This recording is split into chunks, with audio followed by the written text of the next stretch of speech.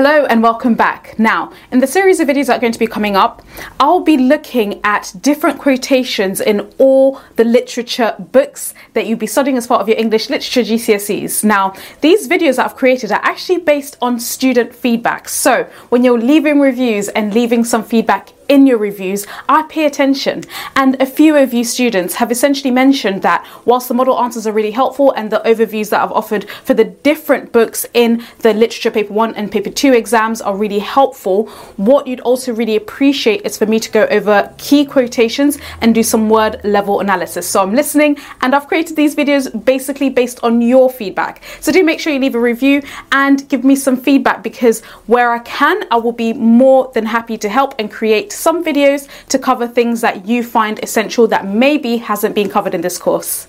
So now, in the videos that follow, essentially what I will be doing is I'll be going over word level analysis for key quotes for this text that you should be aware of. So let's get started.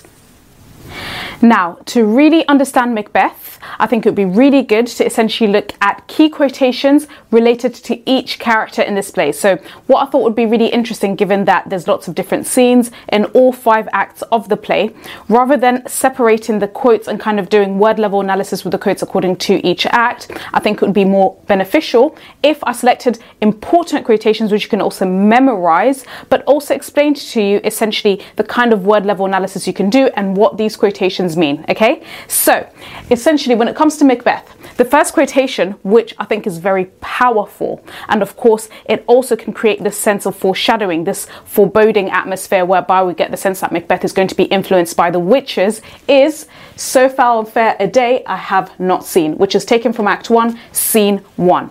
Now, this is powerful because it basically echoes what the witches have said: foul is fair and fair is foul, which was at the beginning of the play. Now, in terms of word level analysis, always make sure that you understand that foul and fair, this is a really powerful example of alliteration. And of course, this shows and this really emphasizes to us this unnatural atmosphere that's going to be eventually created when Macbeth does kill King Duncan. But equally, this is oxymoron, because foul and fair, they are opposites. Okay, again, that sense of unnatural ease that's being created. And this is obviously before Macbeth essentially encounters the witches. Then in Act 1, Scene 4, Macbeth mentions "Stars, hide your fires," and this is after Macbeth and Banquo encounter the witches. So the witches prophesy to him that he's going to be king. He's going to be first Thane of Cawdor, Thane of Glamis, and then king thereafter. Okay, in fact, it's the other way around. He's firstly Thane of Glamis when he meets them. Then they predict and prophesy that he's going to be Thane of Cawdor, which he's then promoted to by King Duncan. And then he realizes, hang on, if the witches have predicted already that I'm going to be Thane of Cawdor, I might actually become king. And I'm really feeling very guilty about this desire that I have to be king. So he's asking the stars. This is celestial imagery related to the gods, the stars, the moons, the planets. He's asking the stars to hide this dark ambition, this dark desire to become king. And this personification emphasizes this. And of course, what this is showing is Macbeth is feeling incredibly guilty about this wish to become king. The other quotation is when he's talking about his vaulting ambition, which overleaps itself. And of course, the word ambition links to the theme of ambition, this idea that he sees his ambition. This is before he decides, and this is once he's talked to Lady Macbeth, he almost is thinking, okay, I can kill the king, and he's reflecting on this, and he's thinking that this ambition is way too powerful. He might not even be able to handle this responsibility if he becomes king. The other key word in this is when it overleaps itself, and this is taken from Act 1, Scene 7. Overleaps itself is personification, because ambition is personified as overleaping itself. Okay, now when it comes to the other one, this is "I dare do all that may become a man." This is taken from Act 1, Scene 7, whereby Lady Macbeth basically goads Macbeth into killing the king by questioning his masculinity. Now, this is important because he is using alliteration, dare do, and of course alliteration is being used here by Shakespeare, and this alliteration is really forceful because basically this is showing to us that Macbeth feels really, really insecure to prove his masculinity. The other quotation to consider is when he sees this dagger, he's about to kill King Duncan, and he says, "Is this a dagger which I see before me?" And of course the word dagger is a symbol of death. And the other thing is that this is part of an extended rhetorical question. He's wondering if he sees this dagger, which he's going to use to kill the king. Okay, and this is taken from Act 2, Scene 1.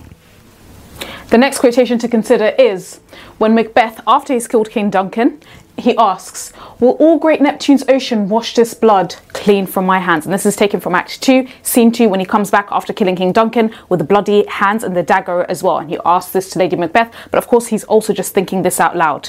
Now, when you're doing word level analysis, always remember, great Neptune's ocean. This is hyperbole, over exaggeration, because he thinks that what he's done is unforgivable. He's committed an act of treason, okay? A direct act against God because he's violated the divine right of kings by killing King Duncan.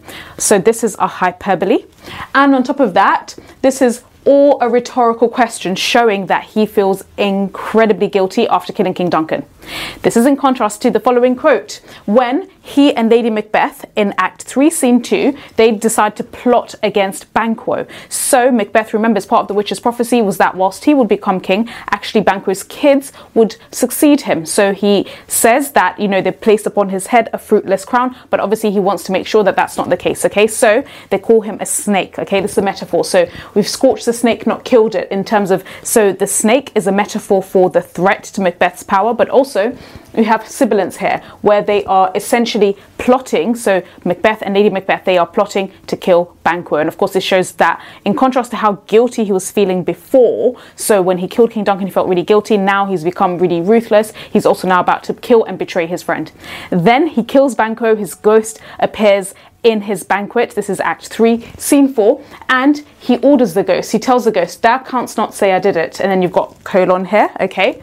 Never shake thy gory locks at me. This is Act 3, Scene 4. Now this colon is an example of caesura, okay? This is when there's a pause midline, but also this is an imperative sentence. He's talking and making orders to the ghost. Now what this does is it emphasizes Macbeth is a little bit cowardly. He doesn't want all the other guests to see that he's actually betrayed his friend and killed him. And this is in contrast to how Macbeth was presented to us at the beginning of the play as very valiant, very honest, okay? So this is a very cowardly act. He's not only killed and betrayed his friend, but also he's now saying, well, you can't prove that I killed you, okay? It's really cowardly. The other quotation is now, as opposed to how Macbeth was in Act 1, Scene 1, when they then encountered the witches in Act 1, Scene 3, where he was like really scared of the witches, who are these supernatural characters. By Act 4, Scene 1, Macbeth has become totally corrupt and actually he's even trying to command the witches, and he calls them secret black midnight hags, okay? And this is rule of 3, secret, black and midnight, and this is in Act 4, Scene 1. Now, Macbeth, he obviously is a tyrant. He doesn't manage the kingdom of Scotland well as a king. He becomes really consumed by being influenced by the witches as well as his wife. But then by Act 5, Scene 5, it becomes really obvious that he has been tricked by the witches and he's about to die. So now he's becoming really guilty in terms of being self-recriminatory. He's thinking, actually, I've been misled by these guys and now I'm going to be killed and I'm going to be used as an example of somebody who's been corrupted, okay? So there's two quotations to remember from Act 5, Scene 5. The first is, all our yesterdays have lighted falls. Now here, lighted falls, lighted yesterday is personified. So this is an example of personification from Act 5, Scene 5. He is reflecting. These two quotations show he's now becoming self-recriminatory. He's now realizing, actually, I'm going to die. I kind of deserve it, okay? I made a mistake. I shouldn't have been ambitious. I should not have killed the king, okay? Then the final and most famous, perhaps arguably one of Shakespeare's most famous quotations of all time, up there with To Be or Not to Be from Hamlet, is, life is but a walking shadow, a poor player that struts and frets his hour upon the stage and then is heard no more. This is taken from Act 5, Scene 5. It's arguably Shakespeare's most famous quotation, okay? Now, what this is showing again is Macbeth. This is part of the same dialogue in this act, and Macbeth is realizing that he has been deceived by the witches. His life is now brief. He's now realized that he's been deceived and just been used as a pawn, a plaything for them to cause chaos in Scotland. And this notion that life is but a walking shadow, this is a metaphor talking about the brevity of life. Now this shadow is in a play. Okay, so this is an extended metaphor, play, representing life, the brevity of life, how brief life is. Okay, so this shadow is walking upon the stage. Okay, so this is a metaphor for life's length. So they come, they play their part on the play of life, and then they are forgotten. After they've played their bit in life, they are forgotten. And obviously Macbeth is now realizing and reflecting that maybe my life is going to be used as a warning against being too excessively ambitious. So that's it when it comes to the quotations to remember with Macbeth as a character. And do make note of these word level analysis, word level quotations, the key techniques that go with each quotation. And I will suggest after that, start, memorizing these quotations and using them in your writing when you're writing model answers.